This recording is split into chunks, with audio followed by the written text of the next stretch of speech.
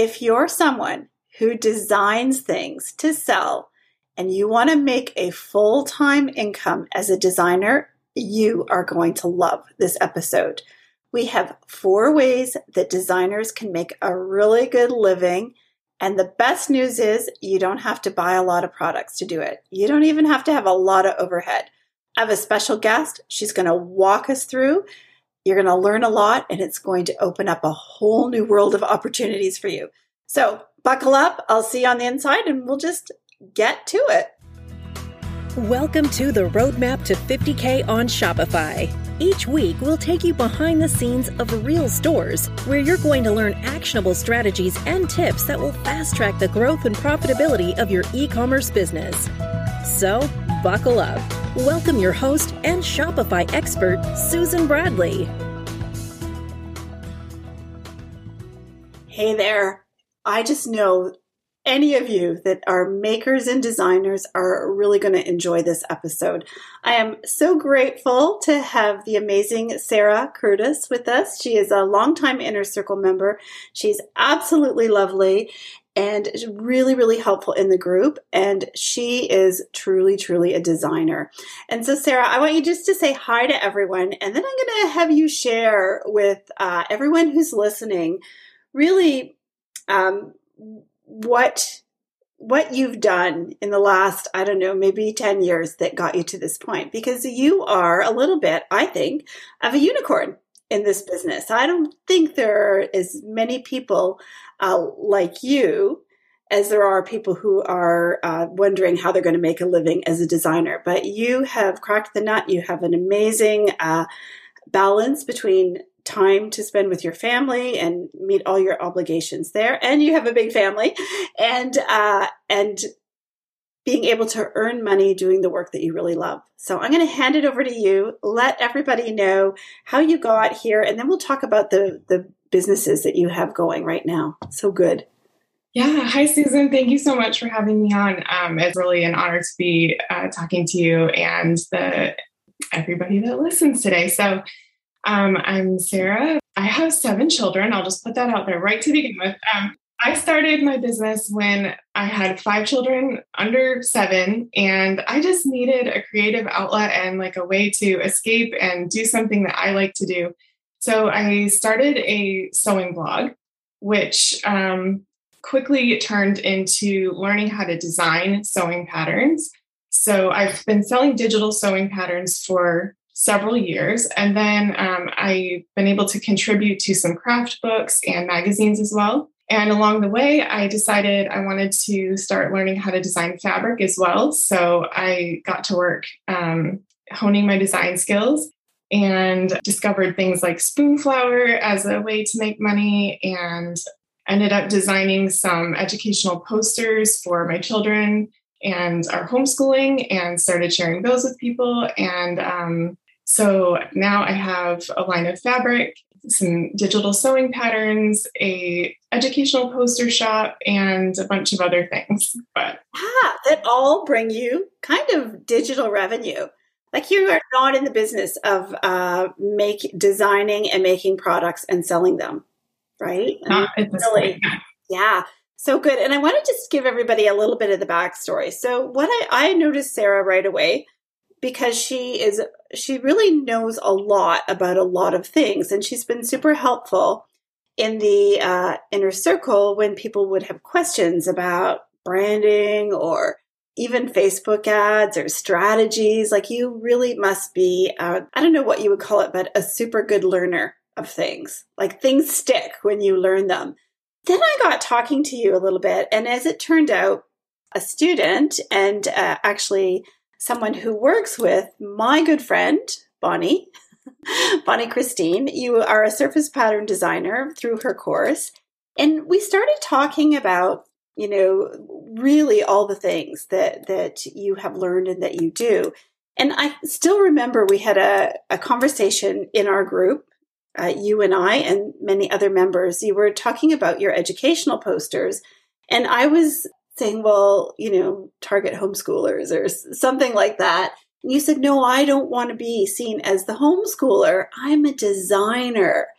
And I thought, oh, I really admire that that you know what you want to be. And so you have to figure out your path to going there. And so that's when I really thought, oh, she's kind of interesting. Got to talk to her. What, how she's put this all together. Because what I want people to onboard is that you're a designer, a mom of, I didn't know, 7 kids. I just want everyone to know Sarah looks completely put together. Her hair is not on fire. She's calm and like she's got it going on. But you have all these things. You're really clear on what you love and what you want to do with this time that you have to earn money and have your own thing. And I just really thought, I want other people who are designers or makers and design things to see all the opportunities that are there for them and how they don't have to put themselves in a box, that there are a lot of ways that they can earn an income, earn a decent income. Like if you looked at the per hour, it's a really good income, and also create opportunities for themselves in the future. And so what I would love to do is let's just talk about all the ways that you make money as a designer. Can we start there? Yeah. So I have digital products, and I also do have some physical products, but I utilize print-on-demand companies. All of my posters are printed through Printful, and so that's also very hands-off. I hardly ever have to send anything out. I have a few small things at home, like stickers and greeting cards that I mail out, but those are quick and easy to deal with, and I'm not keeping a lot of inventory in the house. I also have a licensing deal, which means that basically another company rents my art. And so I have licensed my artwork to quilting fabric, which sort of goes along with the sewing patterns. And then I've also licensed a lot of the educational posters to a children's wall art company. And so those are available. And then I'm also doing some contract work for Bonnie Christine. You mentioned I'm her community manager. And so I spend about 15 to 20 hours a week supporting and encouraging the students there. And I occasionally take on client work. So I think that's everything. But I know a lot of other surface designers are also in teaching. That's how Bonnie got started, just teaching Skillshare classes. And then memberships are another thing that a lot of people do. So there are so many opportunities. So many. And you've chosen to do this because your kids aren't little anymore, but your kids are still all at home and you have a lot of other responsibilities. And so every single one of these revenue streams that you've created for yourself actually is flexible. Yeah, very flexible. I have an occasional meeting that I need to be at, but Bonnie's very flexible, and I have shipping can be done in the pockets of time that I have, and design can be done in the pockets of time. So I make it work. Yeah. So you see designers creating income for themselves, setting up little courses on Skillshare, which is kind of like a teacher pay teacher, like that kind of marketplace for training. Is that right? Yeah, it's kind of, I would think of it like Etsy. Like they bring you the customers that are ready to learn, and then you get paid by the minute watched. So any kind of craft or design or video editing or creative class you can put on Skillshare. So that's good. Yeah, so that's actually monetizing your skill without having to actually make product. You can scale that. Right. And it can also help you generate leads for your email list. You can offer a freebie and get more people on your email list. So there's a lot of good reasons to even put one class out there. On Skillshare. So cool. Mm-hmm.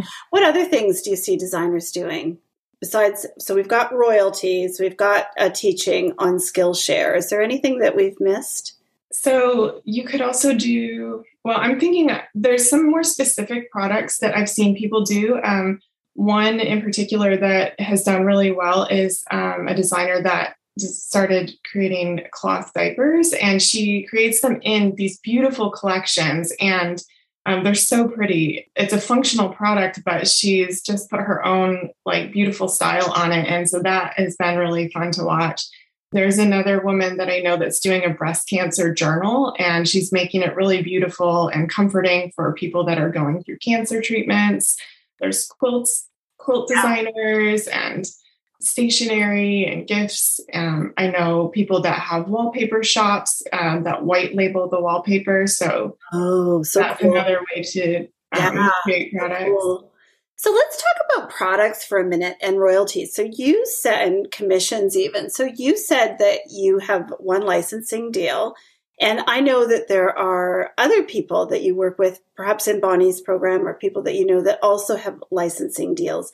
So can you tell me a little bit more about how that works, how somebody might get a licensing deal, and generally what you could expect if that's a route you want to go down? Yeah, so licensing is really interesting because you can use your art in multiple places and you can use it over and over and keep getting paid for it. So typically a contract is for a specific industry and for a specific length of time. And as long as you're not violating those terms, you can license your artwork to two things at once. So you could have your artwork on baby blankets and also shoes, and those wouldn't be a conflict of interest because those companies are not competitive with each other. So for smaller companies, you tend to do a flat fee license because it can get tricky with the bookkeeping for a smaller company to be calculating royalties. So it could be anywhere from a few $100s to a few $1,000s, depending on the product and the type of artwork. And then on a larger company, you typically see 5, maybe 3 to 10% on royalties, depending on what the product is. And so over time with a very large company, that can really, really add up. Yeah. So typically those contracts, if it were a flat fee or a percentage, you might say you have the right to use this artwork on these particular products for 2 years or something like that.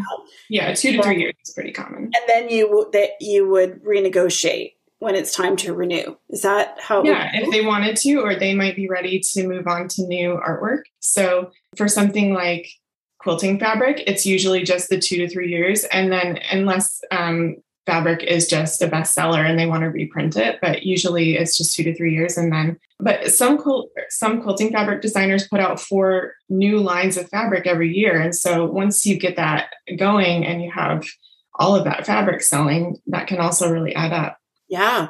And you could even design the pattern for the quilt and all the fabric designs are yours.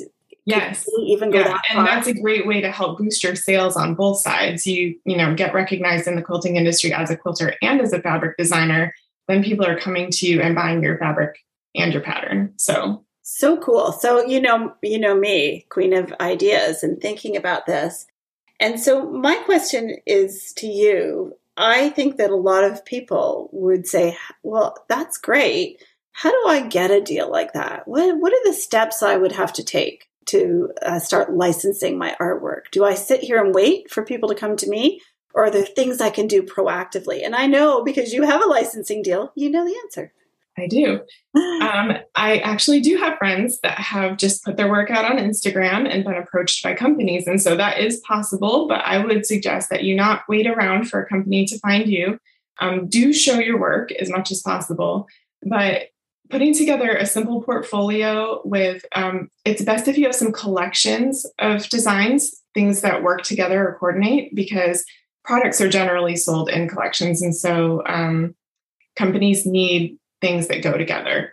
So you would create collections of work and put them in a portfolio. I just usually make a PDF file, and then you find a contact for the company, which is easier said than done. Sometimes you need to get on the phone, and Bonnie always says 10 seconds of courage. Get on the phone and ask for the art director and find out how to send your work to them.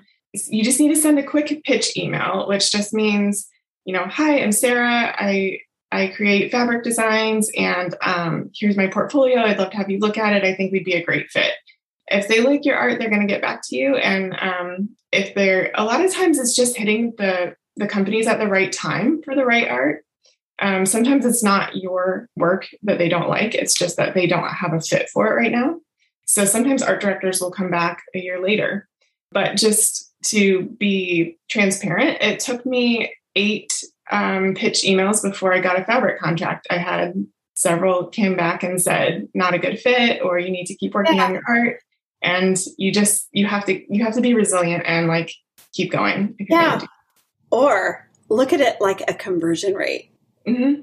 No, that's a really good conversion rate then. Right? You have a great conversion rate. You have seriously though, like why should we expect the first people that we approach about that to say yes? Like if you think about it like a conversion rate, you might have to send out 25 pitches to get one, and it's still a great conversion rate. It's really good. Yeah. So that's so cool. So one of the things you think is that you need to be proactive. It makes total sense that you can't just send out one design, because what's somebody going to do with one thing? They do need particularly anyone who's in bricks and mortar retail even more. They need a bunch of products that can be purchased together. So that makes total sense. And put it together and find the right person. I love that 10 seconds of courage. Go Bonnie. It's like you don't have to be brave all the time. Do it, then go, suck your thumb if you have to, but at least do it. So good.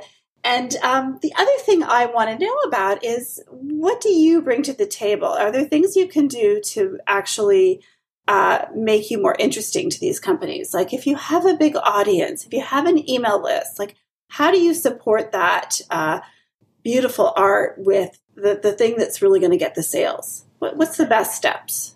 Yeah, I think if you can bring an audience of buyers to them, they would be thrilled. Some companies are willing to take a risk on your art if they believe that it will sell, but other companies, especially smaller ones, like they need to know that you have proven that your items will sell. And so if you have a few products, it doesn't have to be, it could just be an Etsy shop. It could be a few small items that you order, but just anything to sort of prove that you have an audience of people that like your designs and want to buy them. That helps them know that they're not taking such a huge risk. Yeah, for sure. That it's like proof of concept for them. Right. So good. I love that. And if we think back to, I still remember when you created a post in the Inner Circle that said you had been able to license your educational posters. Mm-hmm. And then it allowed you to give yourself permission, because we can all do whatever we want, but we make these imaginary rules for ourselves. Gave yourself permission to make that a seasonal business for you. Yes. I was spending so much time trying to market that business, and people just aren't looking for back to school items when it's not back to school time. So I licensed the designs. And the other thing that it allowed me to do, which is something that you could look for if you're interested in doing this, is they manufacture the products, but I'm also allowed to buy them wholesale and resell them. So, and they also drop ship. So again, it's like another way that I have recurring income, but all I need to do is take the orders and just email it over to them, and they ship it, they do everything. And, but they're producing like something that I couldn't make print on demand and I couldn't create myself. So they've taken that manufacturing off of me, and they do all the fulfillment. And all that space in your head, all that waffling and how am I going to do this and trying to figure it out. It just allowed you to say, well, now I don't have to worry about that until the times when I know the interest is there. Right. And then the rest of the time, I can just work on these other things that I also love to do that bring money into my bank account. Yay. So good. So let's flip it for a minute. So what if, and we're going deep on this, I didn't know we are, but you know so much, and there are going to be so many people that are interested in this. Let's flip it. I make socks for people who love dogs. There are lots of people like me who have Shopify stores that make things for a specific audience. What if someone like me came to you and said, I would love for you to either license me this design that you already have or create a design for me? What are the important things as a designer that you want to make sure that we agree on before we enter into that situation? Yeah, well, that would be really fun. I think most designers would be thrilled if somebody came to them and said, like, hey, let's make some socks together or something. I think there's two ways you could do it. If it was something specific, if you wanted dog socks, then I would have to make a new design because I don't have any dog patterns. And so we would maybe agree on that as more like a flat design fee, where I would charge you just based on my hourly work and what my normal rate would be, and then possibly consider how much you would sell and benefit from that work as well. So, and then if you're going to license something, we would draw up a contract that was specific to, socks or specific to apparel. You could go a little bit more broad for a certain period of time. And then we would agree on a flat fee. And so usually a flat fee license, I would charge you less for a flat fee license than I would charge you if I was doing a custom design, because I could potentially reuse the work that I've licensed to you again for something else. So cool. So you would just say to yourself, okay, what is this really worth to me? And you would then send it for licensing. You would send it out and say, here's a loose outline of what I would like. If that's agreeable, I'll send you a contract. Right. Yep. Oh, good. Yeah. I think there are, when I'm thinking about the inner circle and all the people in there, because, we have some great designers in there. I'm just thinking, gosh, this is a huge opportunity for them. If they, I suppose it's like anything else, Sarah, that you do have to spend some time on it and like follow all the steps and don't run and hide the first time someone tells you no. Right. But the more it could be so great for collaborating. Like two of the inner circle members that have some design skills would like trade their designs on their product. Like if a couple of baby companies did custom limited edition designs for each other, and then did a big giveaway. And I mean, they could really take advantage of each other's audiences. So good. Really, really good. So let's think about this. If somebody said, hey, I want to have a call with you, Sarah, I'm a new designer. This is my specialty, whatever it is. What do you think? Like, what are the 3 most important things that someone who's a designer who wants to earn an income all over the place, what are the 3 things that you would tell them to do first? This one is mostly from you, but I think people need an email list of buyers. I have been growing an email list for a while, but I've been giving them a lot of free things and free advice and just other things, but I have not been selling to them. And so it's taken a long time to train them to like expect that I'm going to ask them to buy something. It's just a different audience. And so I think if you are starting an email list, immediately think of something small that you can try to sell to them. It's important to keep serving them too, but if you're giving them free things for years and then you try to sell to them, it's really going to be hard to convert them. Really, and that's from your personal experience too. Yes. So number 1, a list of buyers. What else? I think working on a recognizable style. A lot of creatives have more than one skill set. Like I could do watercolors, but I don't really use that in my design work because it's kind of confusing if people see my work and they see 2 or 3 different things going on. So it helps if you have something recognizable, especially for licensing, because it gives the companies an idea of what to expect from you. If you're going to continue working with them, they know what they can expect. And when I think about the successful artists in the inner circle, you're exactly right. You could look at it and know whose it was. Exactly. Yeah, so good. So don't be a dabbler. Yeah, and you should on the side, but the work that you're going to show in your portfolio needs to be cohesive. And so like definitely keep playing around because that's how your style and your design skills grow, but you don't have to show everything. Right. So you really want, it's kind of like with products when I'd say, actually, what really works the best is what you showed them the last time. Like it's that repetition where they starts to connect your brand in their minds to who that is. And so basically that's what you're saying is you want to develop a recognizable style where people could know it was you without necessarily having to read the copy in anything. Yes. And so they'll come back and keep working with you, especially for something like Bolt Fabric, where designers do tend to work with the same company over and over. If Bonnie Christine put out a really bright colored collection of patterns, but she tends to normally do muted vintage, delicate style, people are going to be confused and they're going to be like, that's not what I was expecting. I don't want to buy that. Yeah. Can I just tell you, even when, I'm in a mastermind group with Bonnie, even when she does a presentation of something she's done in her business, the slides have all those big... Oh, come on. I can barely make a slide. And look what you're doing. They're always beautiful. So you're right. I look at that and those are Bonnie's. Exactly. So good. And so do you have any more? Is there a third thing? I was thinking too that if you're going to start out with some products or something, try to just pick one industry, because the more that you can niche down to a very specific customer and very specific audience, the easier it's going to be to grow an audience for that. After you've created that audience, then you can sort of branch out. But it's really helpful to be very specific in the beginning and then branch out from there. That's so smart. You are dead right on that one.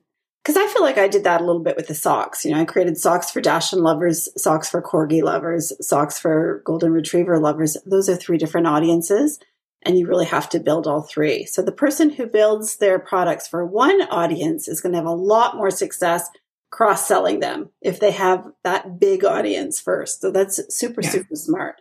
Anything else you can think of? I had 3. Those are my 3. So 3. Good job. So let's talk about opportunities. So if you could do anything, or if you could recommend anything for a designer, what do you think the biggest opportunity is for designers right now? I think there are actually maybe too many opportunities and people get distracted. So, if you go open a Spoonflower shop and an Etsy shop and you're trying to license and you're trying to make, there's just so many things. If you don't really focus on 1 or 2 things, this is kind of what I just said too, but if you're not putting the energy into one thing, it's just not going to grow. So it's important. What I usually recommend is picking one thing to work on that's like a more short-term project that will bring in income more immediately, and then work on something that's more longer-term, like licensing, where, it might take months of pitching to get a deal and then a year for the product to come out, and then you start getting royalties. So, you can be working on that on the side while you're growing either a product-based business or a teaching business or a membership or something that's going to start bringing in income more recently or more quickly. Yeah. But don't jump in and do a membership and a course and products all at the same time. It's too much. Yeah. And you won't see those baby steps in any one of them because they just won't be consistent enough. Right. Yeah. That's really good advice. So the advice is get something that is going to bring you in income now to satisfy your need to create money. And it's also going to show you other opportunities as you do that. And take that long-term project like royalties, and just devote a certain number of hours a week to that, with managing your expectations that this is kind of like SEO. You're not going to see the results right away, but you have to do this work. You can't skip that stage. That's really good. That's great advice. And so what about somebody who's brand new? What would you say to them? Welcome to the club. And so new designer or someone with design skills that's just wanting to create a business? Oh, I don't know. There's 2 different. Tell me what you would say to each. Well, so if you want to get into design and you don't have the skills, I think that would be the first thing, is just spend it can really take a couple of years to learn the design programs, and you just need to keep making work. And I don't know if you've ever heard of Ira Glass. There's this video on YouTube called The Gap, and he talks about this. Most designers get into the business because they have good taste. And when you start making your own artwork, there's this gap between the work that you want to do, that you think you could do, and what you actually can do. And so you start to think like, well, I'm not good at this. I'm never going to be able to make what I like. But the gap does close. And so you have to get to that point where you push through that messy middle and like find your artistic voice. And once you have that, then you can start thinking about where you want to put your art. Do you want to put it on products? Do you want to teach other people how to make art? Do you want to, license it to companies? So first you have to put in the work and power through the messy middle. And everybody has it. Yeah.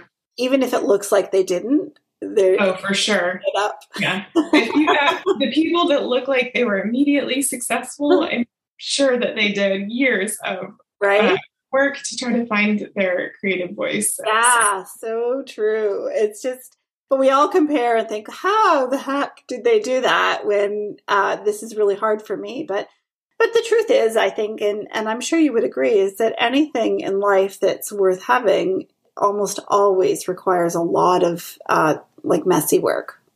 Oh, for sure. Yeah, so good. And so now what about the designer that's already established? What's the advice you would give them? If they have something going on already and they're interested in licensing, that is something that you need to start collecting your work into bodies of work that are coordinated, create a simple portfolio, and just start putting it out there to companies. It's honestly, it's hard to know sometimes if companies even license or not. You have to ask. And so it's a lot of asking questions. It's a lot of digging. It's a lot of researching and being brave. So be brave for 10 seconds. Be brave. Yeah, just for a few seconds. So good. That's really good. So listen, you're just incredibly supportive in the inner circle. You are so darn smart.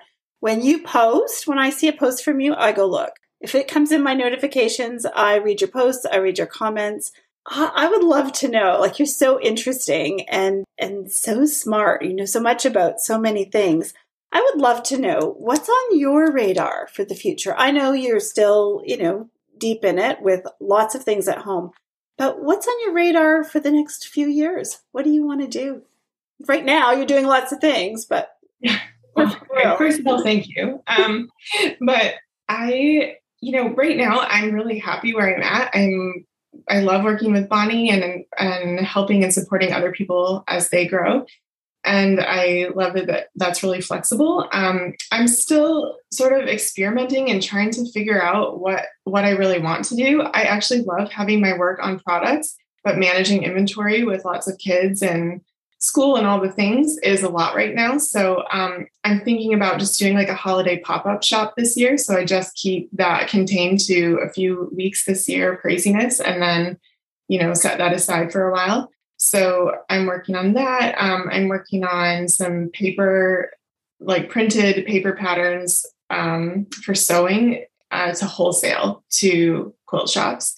So that again will not be like everyday mailing out and shipping orders. It'll just be sending a bulk order to a shop.